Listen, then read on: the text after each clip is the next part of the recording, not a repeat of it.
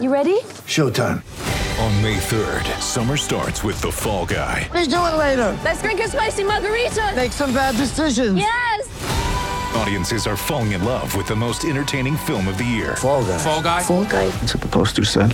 See Ryan Gosling and Emily Blunt in the movie critics say exists to make you happy. Trying to make it out? Nope. Because I don't either. It's not what I'm into right now. What are you into? Talking. Yeah. The Fall Guy. Only in theaters May 3rd. Rated PG-13.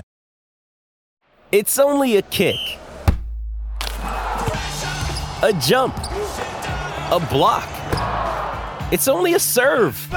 It's only a tackle, a run. It's only for the fans. After all, it's only pressure. You got this. Adidas.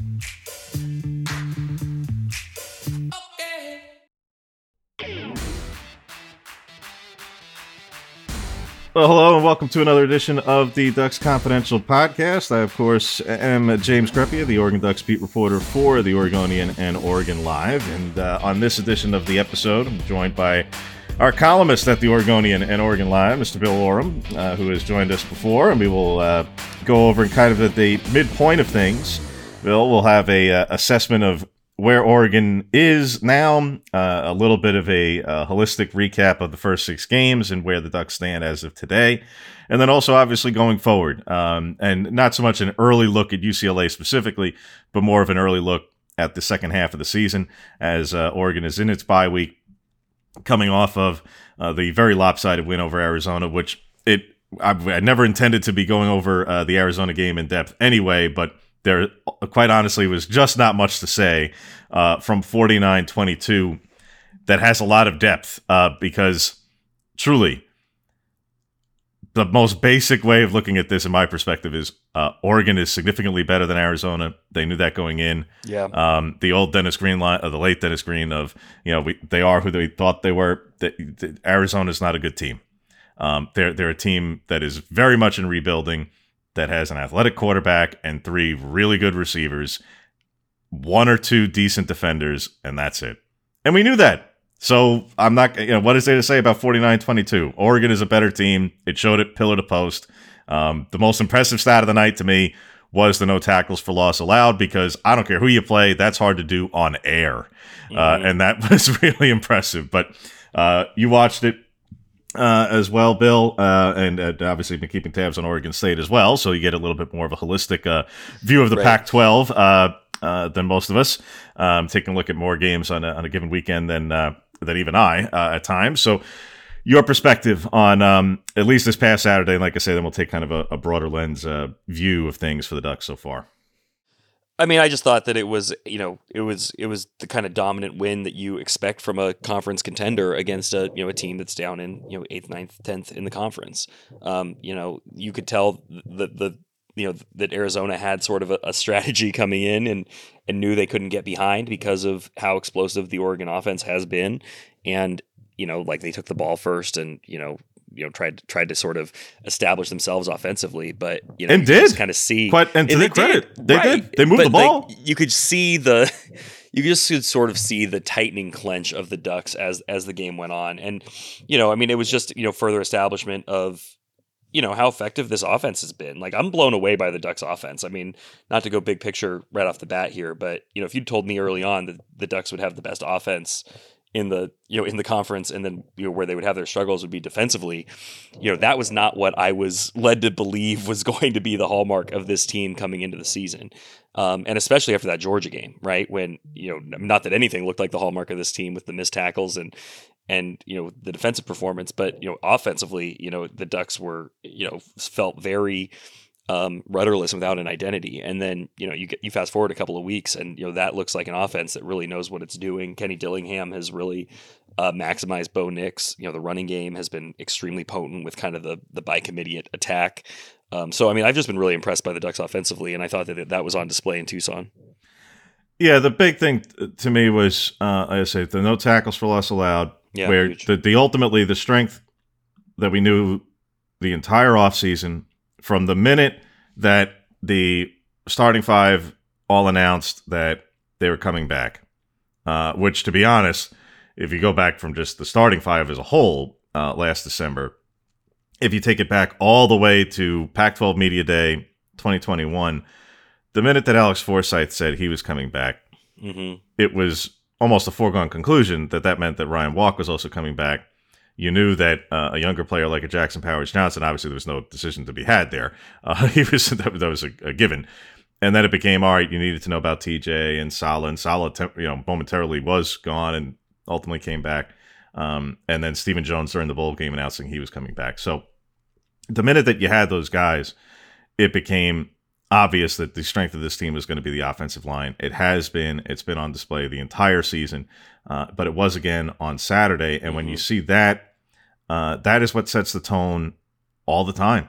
It's amazing how much better, and we'll get obviously into the broader picture of this, but it's amazing how much better everybody plays, particularly a quarterback plays, when they're not facing constant pressure. Yeah. And that's a credit to the offensive line. And it's also, to be fair, holistically, call it what it is for an evaluating Bo Nix. He's not playing SEC defenses every week. So, in particular, coming off this Arizona game and even the Stanford game, quite frankly. So the past 2 weeks, these are really bad defenses. And you just got to call it what it is. They're really bad. They're really bad statistically. They're really bad in how they played against Oregon. And they're really bad in terms of top-end NFL talent, and guess what? They're going to play Colorado still in the second half of the season, and they're not very good either. In fact, they're probably one of the worst in the country in every category. So there is something to be said for when you have better protection, maximizing the opportunity, and how much better you play in general. And again, even the Georgia game, as ugly as that was, they did move the ball pretty consistently. They just kept shooting themselves in the foot. Right. The 2 turnovers, the second one obviously being particularly egregious. But outside of the second turnover, they were moving the ball really effectively. And the first turnover, you just say, hey, that's an incredible play by the defensive back on a long throw. Not a big deal. Since then, they have not played, outside of Washington State's defense, a particularly good defense. And even that defense doesn't have a bevy of NFL players on it. Stanford's got a absolutely terrific cornerback in Kyu Blu Kelly. And Kenneth Williamson at safety is probably going to be a player in the league. And Arizona has a terrific cornerback in Christian Roland Wallace and a solid safety in Jackson Turner. And in both of those games, the past 2 weeks, all those players that I just mentioned all got hurt during the games, other than Roland Wallace. Everybody else got hurt in the game. And in Stanford's case, both those guys were basically out the entire second half. So even the limited talent that Oregon's most recent opponents have had, you can either easily avoid, or in the cases of the game specifically, they literally got hurt during the game, unfortunately, and didn't even have to play Oregon all that much, and then it made it an advantage even more glaring. But in the front seven, Oregon has not been challenged at all by anybody, partially because their offensive line is that good, and partially because the opposing front sevens last 5 weeks are not good. They're not very talented. BYU is far and away the best of the group, quite honestly. And schematically, Washington State's is the best by that group. That is going to change rather dramatically here in the second half of the season. But like I say, in evaluating things so far from what we've seen, as much credit as is due, and there is much, there is also a degree of context in saying, yeah, but let's not forget here that Stanford is 110th in scoring defense, that Arizona is 115th in scoring defense. We're not even going to mention Eastern Washington. So, there's something to be said for, yes, doing well, playing extremely well, even against bad competition, is still noteworthy in that if you played poorly against bad competition, we'd be saying, oh my God, how bad is this? This is a mess. You can't even beat up on the bad teams. That kind of perspective. No, and I think that's kind of, to your point, Bill, I think part of what this fan base, particularly over the last 4 years, after games like Stanford, quite frankly, where, look, the Stanford team of 2018, 2019, even 2020, was certainly better than the Stanford teams of the past 2 seasons. But the 2019 win at Stanford at the time, a lot of this fan base was almost dissatisfied with that kind of a win. And I remember saying afterward going, I mean, I don't know what y'all are expecting. I don't know. I think a multi-score win on the road at Stanford, a place that's not exactly been very kind over the last 10, 15 years, take it and be happy with it kind of thing. But this is a fan base who wants to see the explosive offense. This is a fan base who wants to beat up on teams that they feel are inferior by a significant margin and not just have to grind games out and play that kind of style that they were at times. Well, now, at the halfway point of this season, it is that they're beating up on the bad teams. They are, and that's a credit to them. They are playing stylistically speaking, not just that at 5-1 they are where they quote unquote ought to be, because they are. I mean that's just being realistic, but stylistically, to your point, I think folks are pretty satisfied over the last 5 weeks because they are playing the way as this fan base had grown accustomed to. Whether that's realistic or not is beside the point. They started to grow accustomed to being one of the leading offenses in the country. It was putting up 40-plus points every week and 4 and 5 and 600 yards every week, and not being a particularly bland style of play. Well, they've gone out and done that, and I think that's kind of the big picture to me of how this offense has looked. To your point, is definitely probably more in the mold of what many Oregon fans were hoping to see this season. Well, and you get to establish your identity, and that's why this schedule really, to me, lined up so well for the Ducks. And listen, there are games they could have lost along the way. As you said, it is hard to win games. Ask Washington how hard it is to win games week in and week out. But to me, the fact that you did have, BYU was certainly projected as a tough game. The Ducks made, pretty quick work of BYU. Washington State could have easily been a loss. But aside from that, you've had weeks where you've really been able to sort of fine tune that offensive identity, and you've seen it work. The fact that it's against Stanford and Arizona, to me, should not be completely dismissed. Like you said, I mean, you're doing what you need to do there, and now you've got 6 weeks of a body of work going into a bye week, going into what is the biggest game of the year against UCLA. It really lines up really, really nicely for the Ducks, where they're able to kind of take that body of work from the first 6 weeks and then fine tune it in practice, with the bye week going into, what is a, by mid-season standards, about as big as it gets in the Pac-12. Yeah. And the other aspect of this for the past 2 weeks, even in dominant wins, again, I no question about it. I mean, the end results, the scoreboard speaks for themselves. The other part, and while this past week against Arizona was the most complete game of Oregon's season so far, I would argue, while it was the most complete, that there were still very much areas to not just improve, but, look, Jedd Fisch said going into the game, he was laying the groundwork for that fan base If it didn't even take a very deep reading between the lines to understand that Jedd Fisch was basically telling the Arizona fan base, I am so happy for your support. Thank you so much for coming to a sellout, which, by the way, was not a sellout. It may have been a sellout by money, but it was not a sellout by attendance. But be that as it may. Thanks for the support. Thrilled. Just be aware, we're not very good, and we're still part of a build. There's going to be, as he put, ebbs and flows. In other words, we're going to lose, and I need you to show up again. So please do that when we're playing a game that we're not going to absolutely lose. He said that going into the game. Afterward, and here's the thing to his credit, as he points out, not just because this is silver linings. Again, this is a coach who's calling it as it was, like who I think is going to build Arizona back to being something far more formidable. But he's absolutely right. If you take outside of, in terms of how the finish, all right, yeah, it's garbage time. Oh, well, it's a lopsided score. Well, Oregon doesn't have to try that hard. All true. But he's got a young team who he's got to develop. And guess what? They scored the final 10 points of that game. 9 points with a failed extra point. Well, and that spanned the final, 20 minutes. So this idea that, yes, it was a complete game because it's 49-22 and it was really 49-13 with 20 minutes to play. Yeah, but Oregon starters were still in for a couple of series after that, and they were no longer clicking.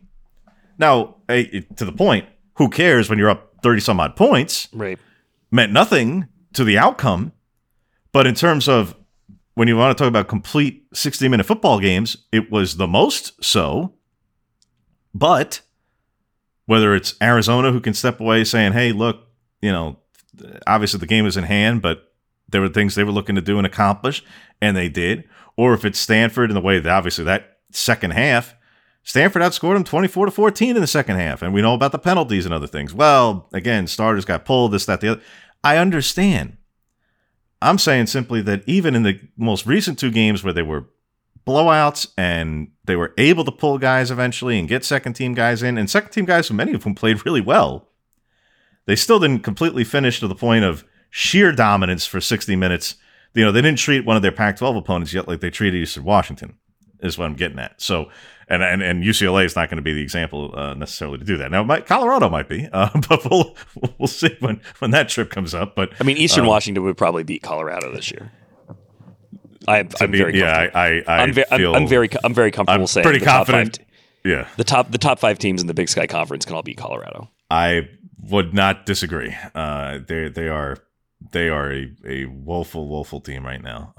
And look, that's going to be part of their rebuild in the years ahead. But holistically, for Oregon at this point, in terms of what we have learned, some of the big picture stuff of what we've learned, what stood out to us, etc. We've mentioned the offense a little bit. To me, I start with when we already know about the O-line. I think some of the big questions that we had in the offseason in terms of, all right, starting with quarterback, hey, even if you very much run to the impression that it was presumably going to be Bo Nix, which I felt was a pretty good presumption most of the offseason, but, to each their own. What exactly you were going to get with him. Totally. And he has, again, look, I'm not just, I'm not one to look just, hey, skip past the Georgia game because Georgia's that good and it was the season opener and that was, 5-6 weeks ago. No, because guess what? If you're an Oregon fan still clinging to hope, still clinging to the infinitesimal chance, still saying, hey, well, we got this big undefeated matchup with undefeated UCLA, who, by the way, hasn't played anybody outside of Utah, but that's neither here nor there. So, don't tell me about how great UCLA is when they barely beat, South Alabama or whatever. Stop. We got this big marquee matchup coming up. You got Utah and Washington and Oregon State in November. And then, hey, if they make it to Vegas, hope to play an undefeated USC. So, therefore, project out 10 weeks from now and tell me about how this team still has a fraction of a chance of a college football playoff berth. Well, if you want to play in a playoff, then you better consider the entire body of work, which means being blown out, which means throwing an unforgivable interception, which means having a tough time with that team. Mm-hmm. So, you don't just throw it out because it was 6 weeks ago because it doesn't serve your purposes today. So there are things to be said for, when they played the very best competition out there, they got blown off the stage. But in the inferior competition they have played the last 5 weeks, they have stood out very well. And how Nix has played over those 5 weeks has been excellent. His decision-making has improved each and every week. He has rarely put the ball in jeopardy in general, let alone this past week where really not at all. And in the situational splits that really defined his Auburn career, all right, hey, I'm not saying Arizona was a tough place to play. It was not. Wazoo was. In its fourth quarter, he got a score, and not just the go-ahead drive, the drive to keep it alive before that. And for as much as there is to rave about the throw to Chase Cota this past week, and it was a great one, the throw to Bucky Irving on 4th and 2 on the drive that ended with the Cam McCormick touchdown at Wazoo, not the Troy Franklin touchdown. Mm-hmm. That is the throw of the season so far. Not even close. I mean, that was so far and away an absolutely outrageous throw. That was incredible. And those are the things that if you had said to any of us, not just to me, to you, if you said to any Oregon fan, hey, you're going to get that throw. If you said to anybody since Bo Nix showed up in the first week of January that their quarterback is going to play and make a play like that on the road, down scores, fourth quarter, 4th and 2, to a running back who in January wasn't even part of the program. Right. yeah, people would have, absolutely fallen over themselves to agree to such things. Well, and I think, similarly, I think that we were all pretty much on the same wavelength that it was going to be Bo Nix as the starter. But I mean, I remember having conversations with people in July where it was like, yeah, he's going to start, but is he going to be the week 4 starter? You know what I mean? Like, is he going to be is he going to be the guy kind of for the duration? And I think obviously that was the plan, but I think it was easy enough to talk yourself into the idea that, he'd come in and take his hits, and, he wasn't, you'd see kind of the worst version that we saw, from time to time at Auburn, and, then it would be someone else's turn.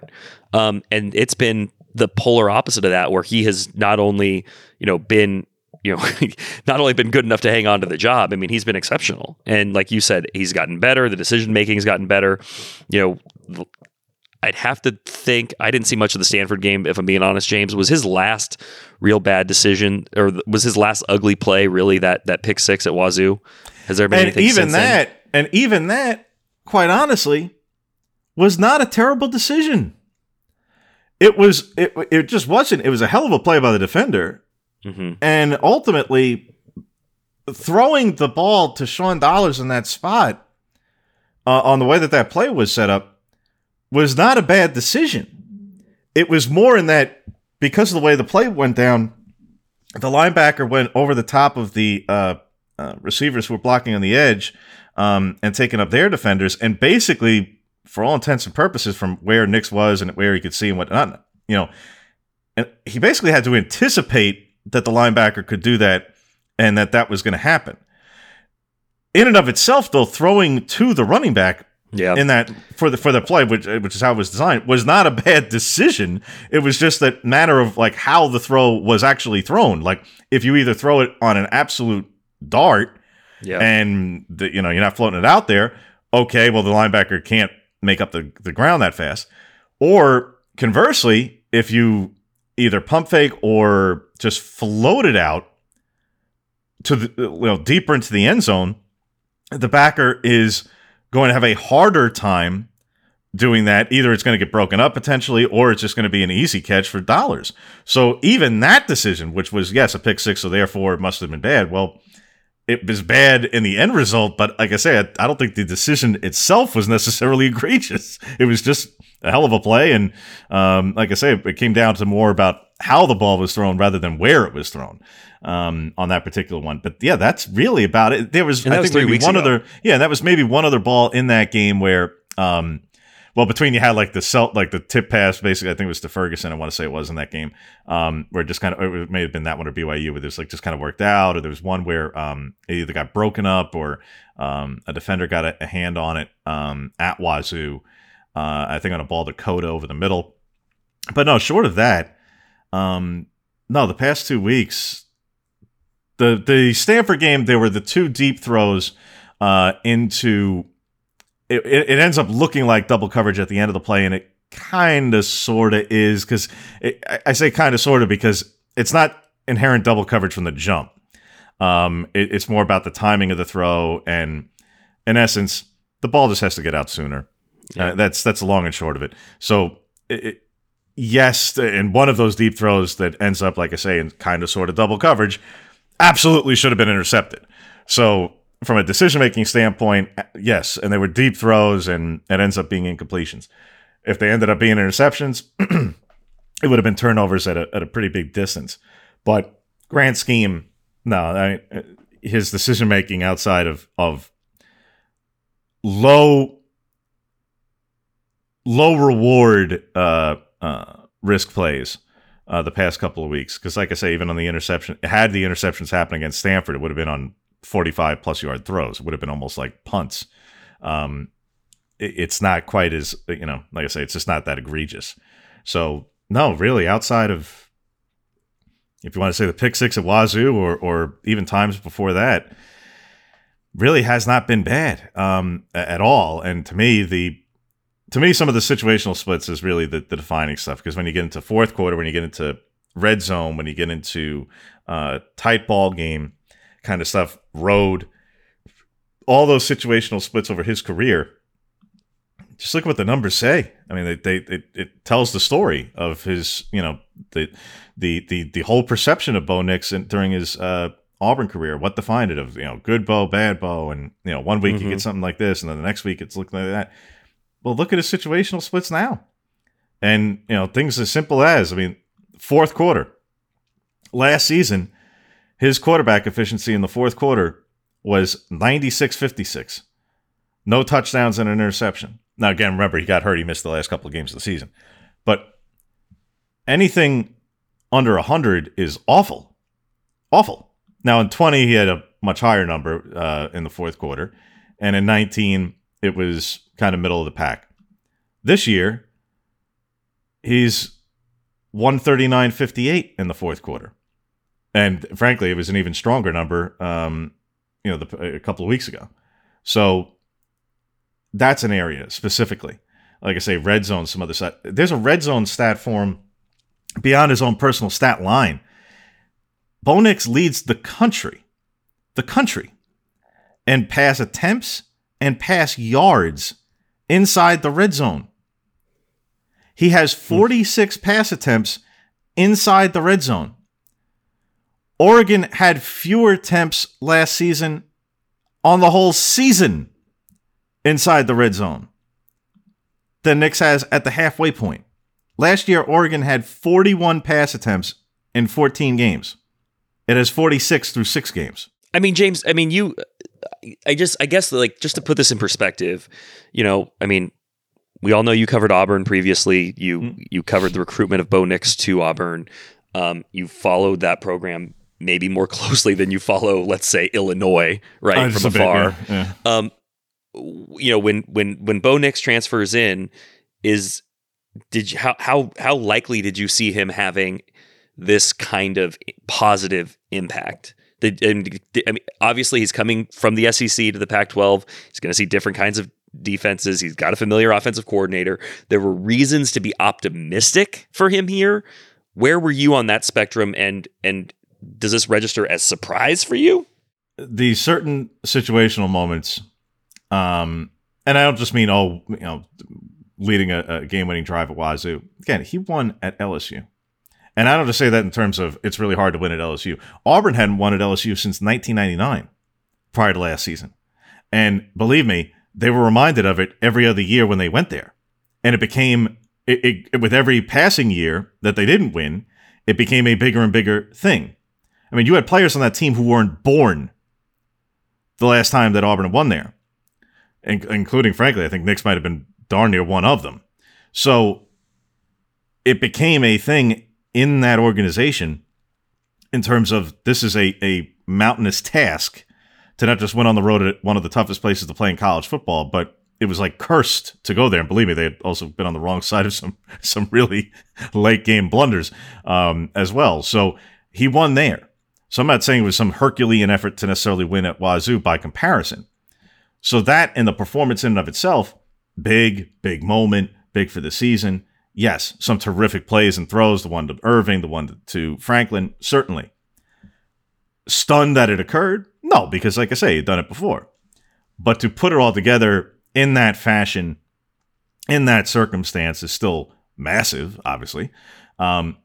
The totality of the situational moments that he's performed extremely good at, where he had some major struggles before, that's been impressive. It has. I thought when he came in, regardless of who it was going to be, but especially him, and knowing how bad the Auburn offensive line had been for the entire time he was there, I'd felt that he was going to be significantly better than what he was because, like I said at the beginning, amazing how much better a quarterback plays when he's not worried about getting hit constantly. Or having to escape the pocket and extend plays and run away from the rush constantly. And you just got to call it what it is. This isn't just so far and away the best offensive line he's played behind in his college career and then therefore his career in general, because it's not like he had a better high school offensive line or something. Auburn's offensive line, at times over the past 3 years, quite literally. I mean, I've had people tell me this who are in the SEC and covering the SEC now, and have that perspective. Again, I obviously hadn't been there the past couple of years. There are people telling me that might be the worst offensive line in that league, including with Vanderbilt. You know, they had transfers during his career. They had transfers and starters who came from the Ivy League. Now, I'm not saying that there can't be an Ivy League player who's worth a darn. What I'm saying is that they shouldn't be starting at an SEC program who's trying to compete for national championships. So that's the difference. When you have a quarterback who has time to make the decisions, if decision-making is a problem, ratcheting up the intensity and pressure and giving him less time to make those decisions makes the job more difficult.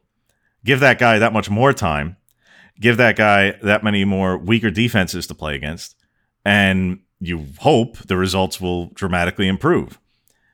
I thought Nix was a guy who could see dramatically improved results under those circumstances, and lo and behold, he is. Now, again, he's going to have some better ones to play, okay, outside of Colorado in the second half. There's going to be some significantly better defenses he's going to have to play, starting with UCLA in the second half of the season. But I'm not blown away and mystified or stunned by the overall performance.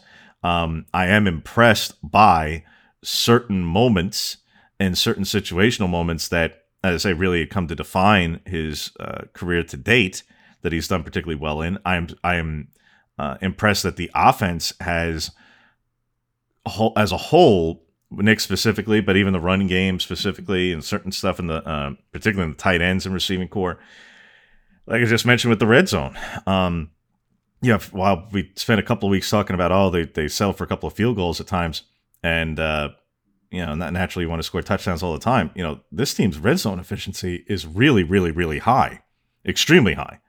And again, Oregon being way, way up there in terms of red zone attempts. You know, they're third in the country in red zone attempts offensively. And these are things that just, again, that you would have signed, anyone would have signed up for.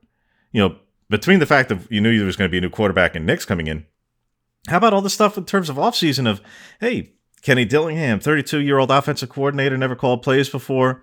And yes, he brought in a transfer quarterback who he's worked with before, but if anybody is going to profess to have said with absolute certainty that they knew that this is what the offense is going to look like, I mean, you're kidding yourself. How? You had no basis, you had no sample, you had no data by which to go off of to make such a proclamation. Meanwhile, this is one of the most explosive offenses in the country.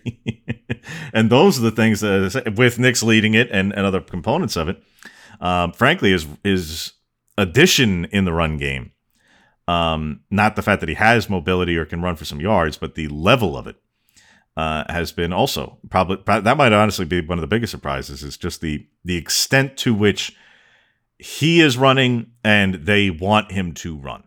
It's been an incredible weapon, especially on fourth down. I mean, you think about some of the most important drives of the season. You know, Bo Nix is, by the way, he can't be Bo, he can't be Nix. He is just Bo Nix. It is, yeah. It is scripture that it is both names at all times. Bo Nix has been an incredible asset, on those, gotta have it situations, with his legs, fourth down, and I think, on that kind of backbreaking series at the end of the first half against BYU, you saw it at Washington State, where, he gives you just an incredible degree of confidence on fourth down, from midfield on. So I think that's been a real game changer for the Ducks as well, where, they have a guy that they believe that they can extend drives with. And that has been, to me, one of the most impressive things. I'd have to go back and look, or you could look, or somebody listening could look, probably not me, but how many scoring drives the Ducks have had this year have included Bo running for a first down at some point on that drive. I mean, I feel like it is a lot of them where he has, he has gotten them out of tricky situations with his legs, and they've gone on to take advantage and score touchdowns. On third down runs, he has 11 carries for 92 yards. That's incredible, and it's even more incredible that you had that at the ready, because I didn't tell you I was going there, and you just have that. And five of those 11 carries on third down specifically have resulted in first downs. First downs. I see. Yeah. Gotcha. So he's been particularly effective in that spot from a rushing standpoint alone. Now, some of the areas we've mentioned, like, all right, these are all the things here. We're talking about all the positivity, and certainly with Nix and offensively. As we start to talk about more going forward to the second half of the season in areas of questions, as you mentioned earlier, Bill, I think defense has to be that area, and particularly pass defense, where, as we were chatting about before we fired up the podcast, for folks who, again, if you want to put aside the Georgia game for any which reason, okay, do that. I'll grant you that. But then let's throw away the Eastern Washington game for exactly the 180-degree reason.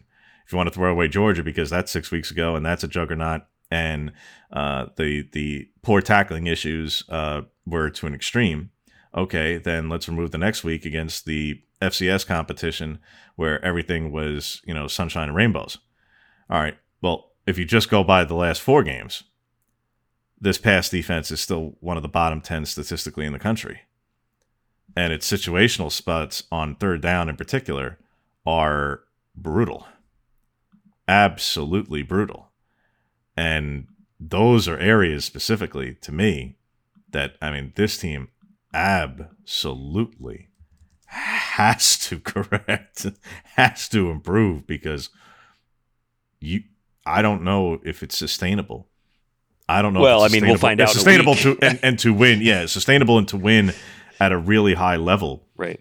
And to compete for conference championships, if not more, while allowing 66% completions on third down. I don't know if that's remotely sustainable. No, I don't. In fact, I would suggest it probably is not in any way sustainable. Doesn't that come into pretty clear focus next week? When you're looking at that UCLA team with a 5th-year quarterback who has, obviously been getting it done and looking like the best of the conference at times.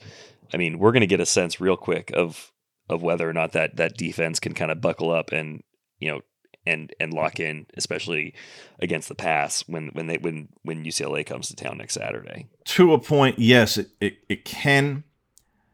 But, and I say but because, 1, UCLA's receiving core is not that talented. And 2, because UCLA's pass defense is also terrible on third down. So it could be, here's an area of weakness for both teams. They're both going to pay attention to try and fix it during the bye. And with veteran quarterbacks on both sides, they're just still able to exploit it or not. We'll see who adjusts better in that and who improves more in that particular area statistically. But there's no sugarcoating this. Oregon has allowed, on pass defense on third down only, 27 first downs on 53 pass attempts. Only one team in the country has allowed more third down conversions on pass plays. It didn't all happen against Georgia. Some of this is just plain. You put yourself in that spot, you finally get to that area, which is supposed to be the statistical areas that are in your favor, and it flips the other way. And again, here, 3rd and 7 to 9, 3rd and at least somewhat long. Oregon has allowed 10 of 13 with 7 conversions. 76, nearly 77% completion percentage. That's 127th in the country. That's in an area where you are supposed to be at a major statistical advantage. Case in point, and Bo has obviously watched them far more than myself, Oregon State, same split, third down, 7 to 9, has allowed 1 completion on 9 attempts. How is Oregon State playing better? How is Oregon State's defense, which obviously was not good and led to a defensive coordinator change last season, how is Oregon State playing better and playing better defensively? Well, when they get to a high probability get off the field down, they're getting off the field. Mm-hmm. Oregon is putting itself in positions to get off the field and then says, no, it's okay, keep going. That's not sustainable if you're going to try and compete for a league championship. No, it's not. That's the difference. Yeah, and I think not what we expected from this Ducks defense, knowing the amount of experience that they had with that front seven. And, you bring in defensive, wizards, right? I mean, Dan Lanning, gets the job because of the magic he worked with the defense at Georgia. He brings in another, former SEC coordinator in Tosh Lupoi. So it's, again, I go back to kind of what I said at the top. This whole thing feels backwards to me because I figured it was going to be the defense that was carrying the Ducks while the offense caught up, and it's been completely the opposite. So, I mean, I guess if there is one thing that does give you some confidence for this defense, it's that you have the talent there. You have the talent. You have the brains in the film room and in the coaching suite. So maybe that's where you derive some confidence. But it is surprising that they have been such a sieve, and especially on third down. I mean, hearing those numbers for the first time from you is gobsmacking. Yeah, those, like I said, those are numbers that are hard to do. They're hard to overcome. And as I say, you can split out the Georgia splits all you want. It's still bad. And particularly just in general pass defense, even if you want to take out all the garbage time stuff and just say, oh, well, who cares when it was against, Stanford, Arizona, and it's a 3+ score game. Okay. Guess what? Again, no matter how small you want to make the sample, there's no sample you can come up with right now that's particularly favorable in those spots. And again, if your standard is that you want to compete for and win and take it almost as a granted that you're going to compete for and win the Pac-12 championship, well, then you got to uphold the standards that mean playing like that. This is not a program on the way up by way of, this isn't years into a rebuild at Arizona or Colorado or even Oregon State for that matter, where you say, oh, okay, well, there's going to be some lumps, there's going to be some clunkers here or there. This is stuff that we talked about back in the start of the build here at Oregon. This is the stuff that at the beginning of the Cristobal era, under various different defensive coordinators. This is the stuff that got them beat in 2019 and cost them a chance to make it to the college football playoff. Situational awareness, third down pass defense. Do I need to bring back Arizona State? No, these are the things that get you beat. These are the things that you lose and you turn around and go, you knew it all the whole time. You knew it was a problem the whole season. And then late in November, it kills you. These are the things you have to get shored up. But if you don't want to compete for championships, then hey, then everything. Then every week's an adventure. Then it's okay. then you ride the roller coaster, and who cares? But if you actually want to uphold those standards, and obviously, as you know, this coaching staff and this program does. I'm talking more from a fan perspective. Then you have to start to examine, particularly during a bye week that falls in the midseason, the areas that your team is deficient. And pay close attention to in the second half whether or not there's going to be improvements. And pass defense is one, but another, probably the one that I've been after the pass defense as a whole, probably the next focus area for me is what has been your thoughts on the pass rush as a whole? Maybe not necessarily individually, but as a whole, because that's an area to me, Bill, that admittedly I've been I'm really not sure how to feel about it in the collective, because when you take the opponents into account and the schemes of the opponents into account, I think it's a degree of context that probably puts what have been so far less than incredibly impressive statistics into a degree of context of, all right, but when they're playing offenses that are going to do certain things and get the ball out and get the ball to the edge quick and those sorts of things, it's not quite as bad necessarily as the statistics might indicate, or as average as the statistics might indicate. But again, I'm getting way into the weeds of some of it from a broad picture standpoint. What's been your thoughts on some of the pass rush stuff? Yeah, I mean, you kind of come into it this year thinking that it's going to be, kind of the strength of the defense because of the number of the guys that they have there. DJ Johnson, Brandon Dorlus, Swinson, but also because we talked about this coming into the year, how obviously you had Kayvon Thibodeau last year, but in terms of actual results, right? The sack numbers were way down last year historically. So what is the sack total this year? Do you have that, James? Yeah. So far they've got 13 sacks as a defense, and over 6 games, that's at 217 per game. and that's basically in the middle of the country. Yeah.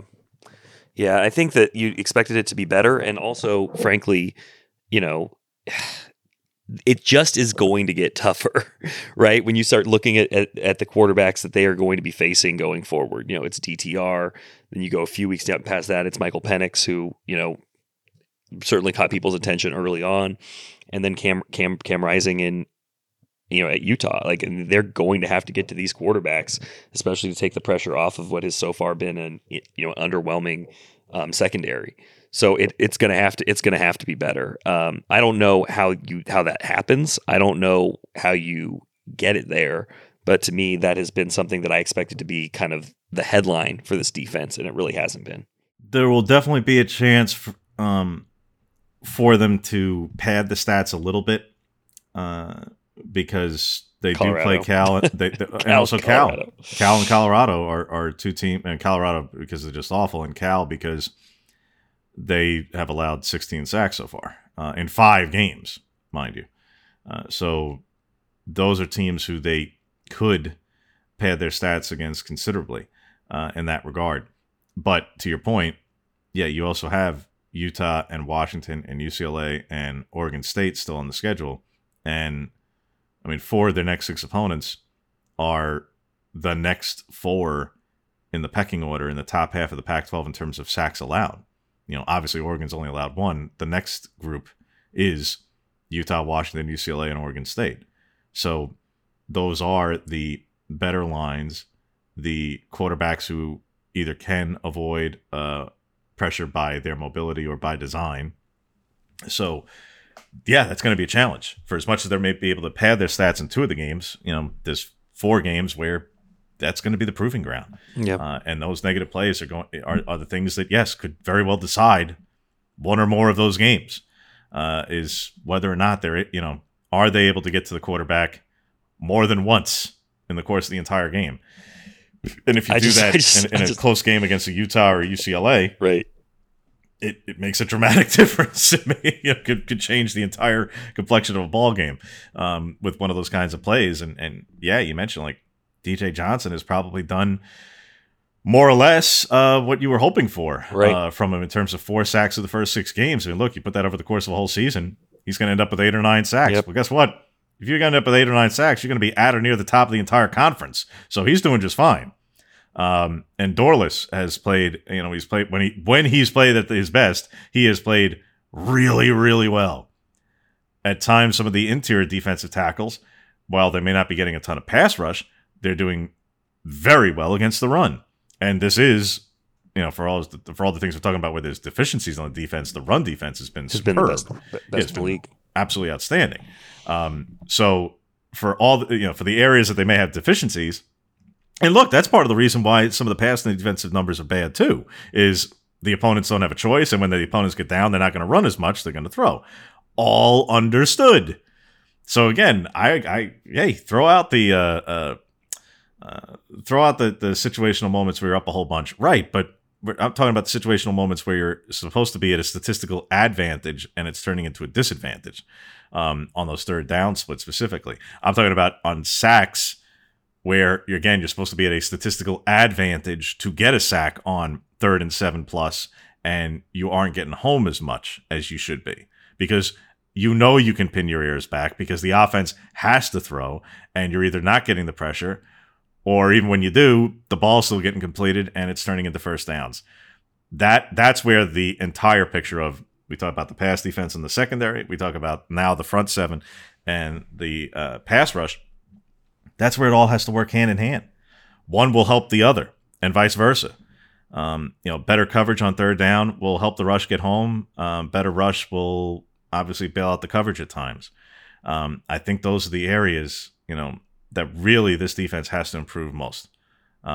Because anybody can point out missed tackles. Anyone can point out missed tackles in the entire country. That's what Alabama can point out missed tackles.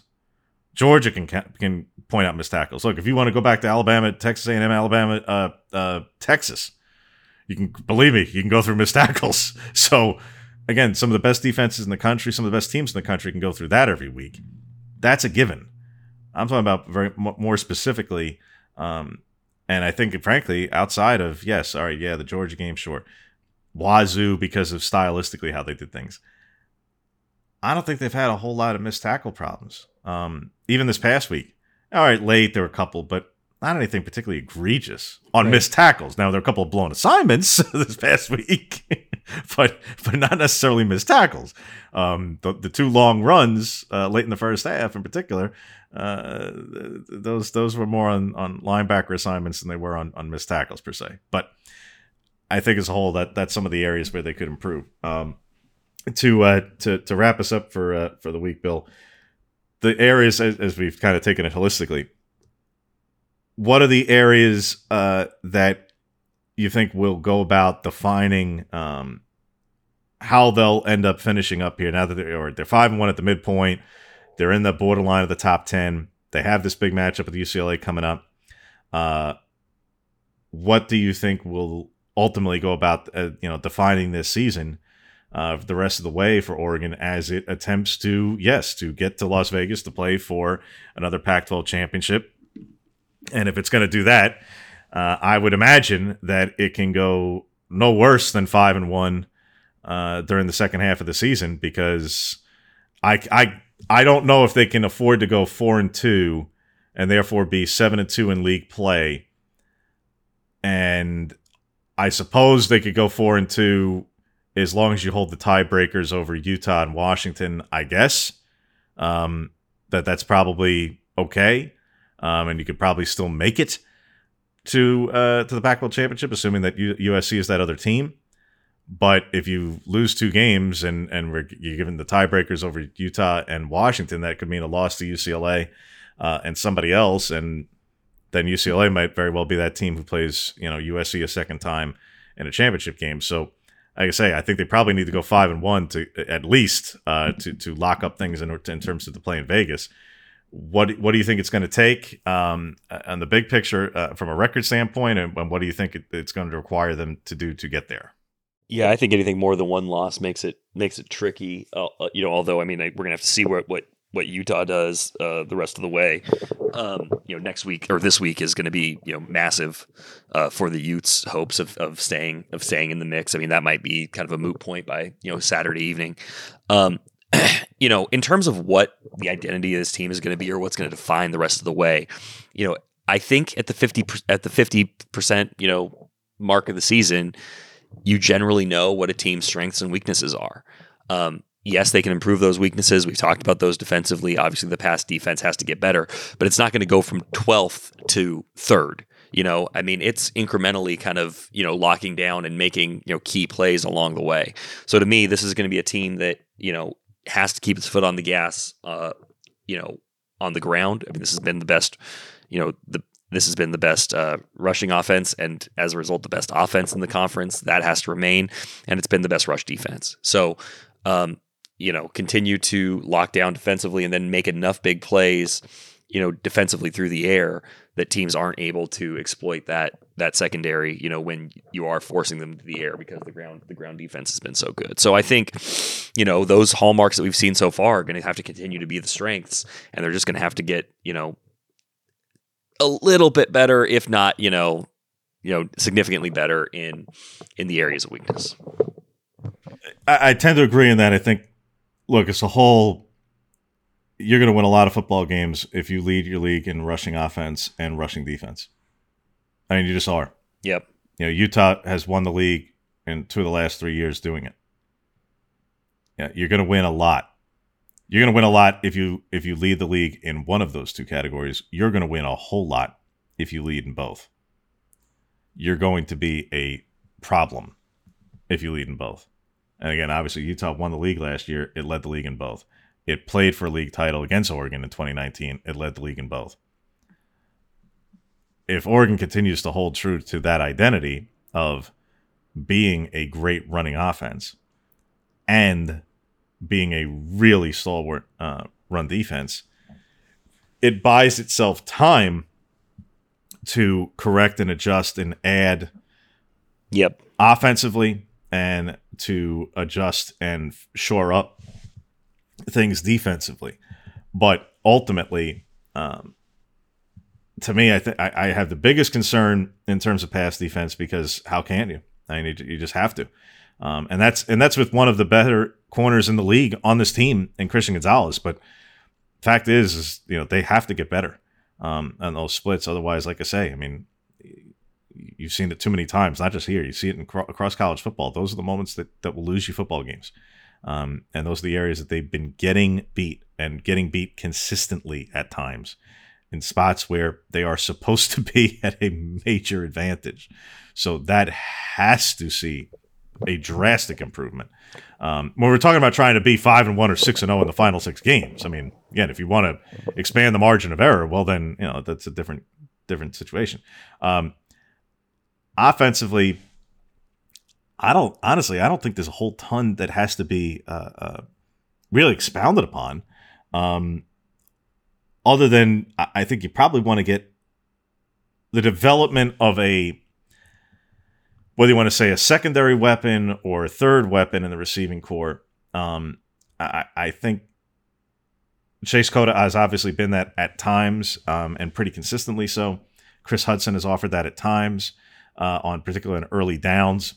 Terrence Ferguson was that through the first 3 or 4 games, particularly in the red zone. He's cooled off a little bit, but at the same time, he started so hot that it was going to be almost impossible to sustain the level that he was playing at the very beginning of the season. If Franklin is far and away the lead guy, and that's there, okay, fine. To me, establishing a pretty clear, absolute number 2 and 3. And look, if it's a mix and you're going to be able to get, at this point, Coda's got 19 catches, Hudson's got 14, Ferguson's got 16. If you tell me at the end of the season, and Franklin's got 27 for those without the numbers in front of them. If you tell me at the end of the season that Franklin's got over 50 catches for 900 plus yards and 3 other guys have got 30 to 35, maybe even 40 catches, that's not bad, obviously. I think at certain situational moments, yeah, you'd like to have just that, not just go-to. Again, they have go-to in Franklin. It's that, again, to me, I kind of split up the season in that September is you're trying to show who you are. October is, now that you've shown who you are, and other teams have shown who they are, what answers do you have for both your opponents and adjustments that you can make for them, and what adjustments can you make for yourself? And November, if you're going to pull away and be good, is what was your counter to their counter? And the teams who are at the very best, who are elite, who are playing for conference championships and playoff spots, are the teams who are able to counter to the counter, who are going to have answers for, all right, this is what we do. Oh, you want to take that away? Here's how we still keep it alive. That's where I think, particularly when we get to this midpoint spot and assessing this offense specifically, I think those are the areas that, from a passing game perspective, I'd like to see and would want to see this team potentially show in the second half of the season. What is their answer for? If teams are going to try to take away Troy Franklin in this spot, how do they keep him open? If teams are going to try and take away Terrence Ferguson in the red zone, how do they still go to him? And I thought you saw that at times the past 2 weeks, including this past weekend. There was stuff formationally that Oregon did to get Troy Franklin in very favorable spots that either it may go unnoticed just in general because we're getting in the weeds, or it may go unnoticed because it's Pac-12 network and the camera angles are sometimes leave a lot to be desired. But there were times where Oregon freed up Franklin. I remember one throw specifically where he was lined up in the slot and it was a long throw over the middle, where that was just good play design. It was a good play design, a good formation. It was a way pre-snap, the way that they moved guys around in order to create that opening where they created a favorable spot, and it ends up being a 27-yard pass over the middle. That's the stuff that, they've begun to show they have some answers and have some counters. You need to do that now against the better competition you're going to play in this league. You do that and hold true to the things that, like you mentioned, Bill, that you're already your strengths, you're going to be a really hard to beat team.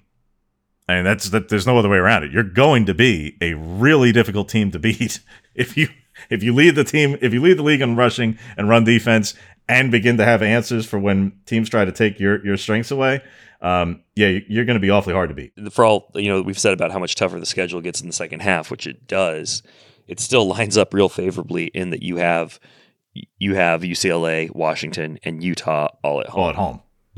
That's huge, and the fact there is no USC.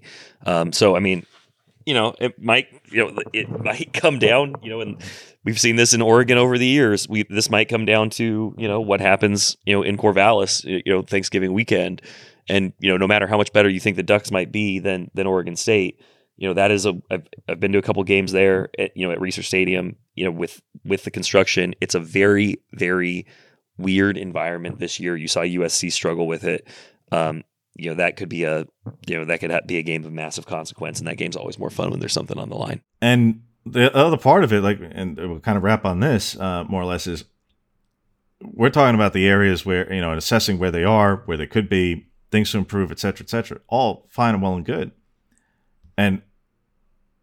But like I said, we don't lose the perspective of, for as good as this team is playing, that, as we mentioned before, this is where they ought to be. This is not. There was a coaching change, but there was a coaching change off success, not off failure. Mm-hmm. This was a 10-win team last season. I know everybody forgets that because of how the season ended. This was a 10-win team last season. That, yes, had to replace a quarterback, a coach, a coordinator, et cetera, et cetera, et cetera. 10 wins. That recruited at an elite level for 4 and 5 years.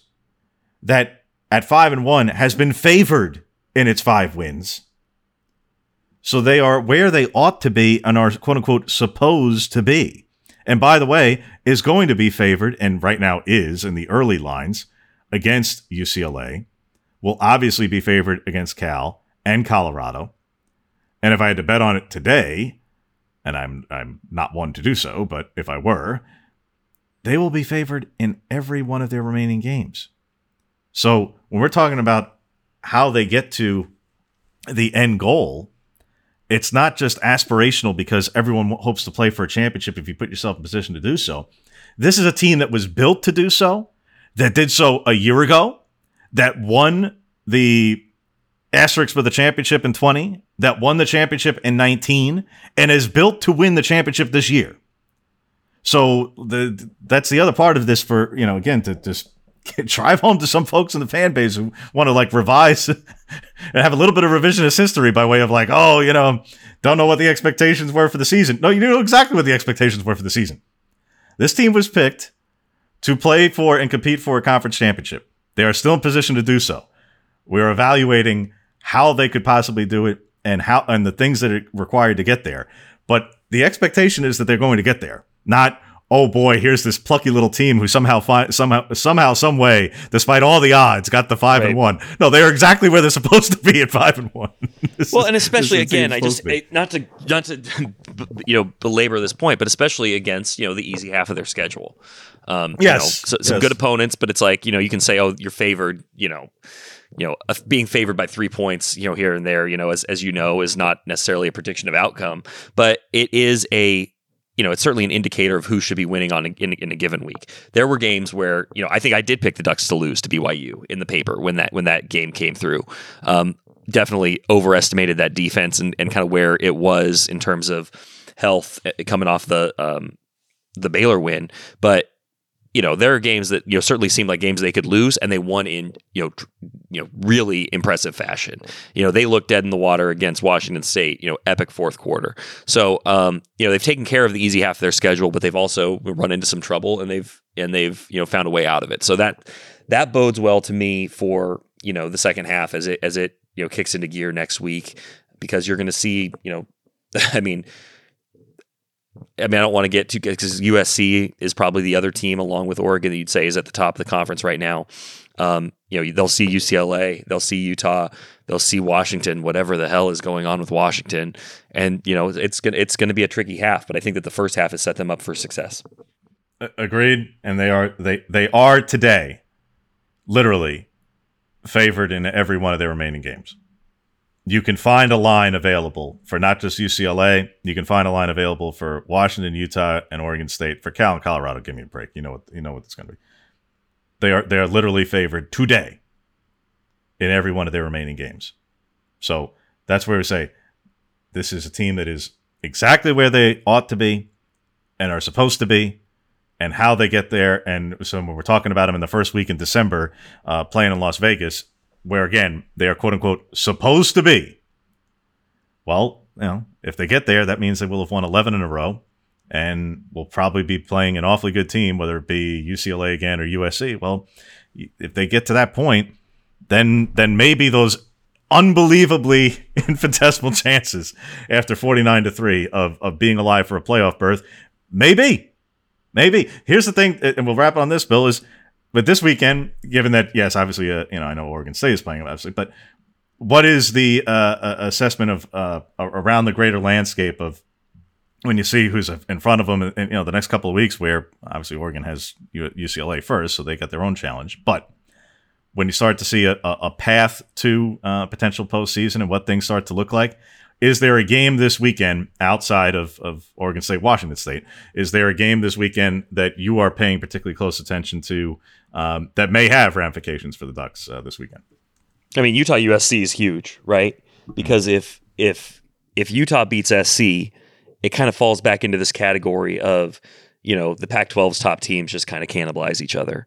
If USC, takes care of Utah and beats UCLA, beats a good UCLA team at the end of the year, and goes into the Pac-12 championship game undefeated, looking like a playoff team, and the Ducks have won 11 straight or whatever it is at that point, going into that game with just the Georgia loss at that point, and then can beat USC, a USC team that has looked really beatable at times this year, by the way. That to me would be sort of the path, obviously. But, if Utah beats SC and then the Ducks beat Utah and it just sort of feels like everything is circular, like we've seen before, then it gets a lot trickier. So that's probably the game of most immediate consequence to the Ducks. But I mean, you're going to start seeing some of these undefeated teams lose. I mean, you got two undefeated teams playing each other this week in the Big Ten, in Michigan and Penn State. Bama and Tennessee play each other. So you're going to have, you're going to start seeing a lot more, one-loss teams, and the Ducks are going to be in good company there, at least in terms of record. But you're not going to have necessarily the same, nobody else is going to have a 49-3 shellacking, non-conference shellacking, kind of dragging them down. Yeah, agreed. There's going to be a few this weekend, and obviously, yes, the Utah SC game being at the top of the list from a conference perspective for sure. But yeah, there's several other ones in the national landscape this week that, yes, have enormous consequences in those leagues, but will have a consequence or two, particularly on the Pac-12, whether it be for Oregon, RC, UCLA, or anyone else who's hoping to make the playoff. Oregon and UCLA could both be in the top 10 by next week, depending on how this weekend goes. I mean, this could be a 10-9, again, rankings, whatever, but like this could be a top 10 showdown just with the fact that you're going to have a couple top 10 teams taking on their first loss this week, and they're inevitably going to slide. Very, very much possible. Very much possible. And we'll get into that one obviously next week, and we'll set that up on next week's edition of the podcast and stuff, and we'll get into the weeds and particulars of what could be, yes, a top 10 matchup between Oregon and UCLA. Whether it is or it isn't on paper is it doesn't change the fact that it's obviously a very, very significant game. So wherever it may stand in rankings is right. Just a it's window dressing, small thing. Yes, it's window. It adds. It's a sales point, but I don't. Given that the game is sold out, I'm not sure who we're necessarily having to sell it to. I think our audience is already pretty dialed into the game. They're gonna go. I wasn't gonna pay attention. I was gonna go apple picking, but now that you tell me there's a top 10 game, well, in that case. Well, and I guess I would just say, the bigger the matchup, the higher the rankings, the sexier, that's where we talk about, playoff getting the stuff, attention of exactly, playoff stuff and making a bigger impact nationally. So there is some importance there. I don't know if it's that much different, 11 playing 12 versus 8 playing 10 or whatever it might be, but it is, I think for the Ducks, trying to climb back from that 49-3 drubbing, every little bit helps.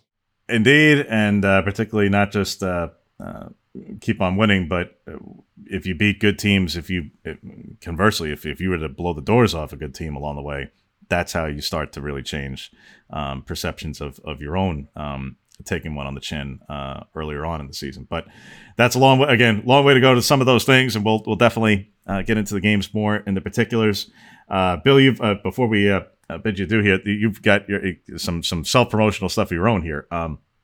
Beyond obviously all our work on Oregon Live that folks can check out in the Oregonian, you've started your own podcast with us as well. I want to make sure that folks are aware of that and check that out accordingly. So give your plug for your specific podcast. Yeah, the podcast is called Sports by Northwest. We have a guest every week talking about kind of what's going on in the wide world of sports relative to the Pacific Northwest. We've had some great guests so far. We had Ken Simonton, the Oregon State great. We had Jackie Siles, former Portland Fire star in the WNBA, who's featured in a new documentary, and we've also had Brooke Olsendam, the Portland Trailblazers sideline reporter. So we have had a lot of fun doing it, getting it off the ground. So hopefully folks who are listening to Ducks Confidential and reading our coverage have seen the podcast and checked it out. But if not, it, like this podcast, is available wherever you get your podcasts.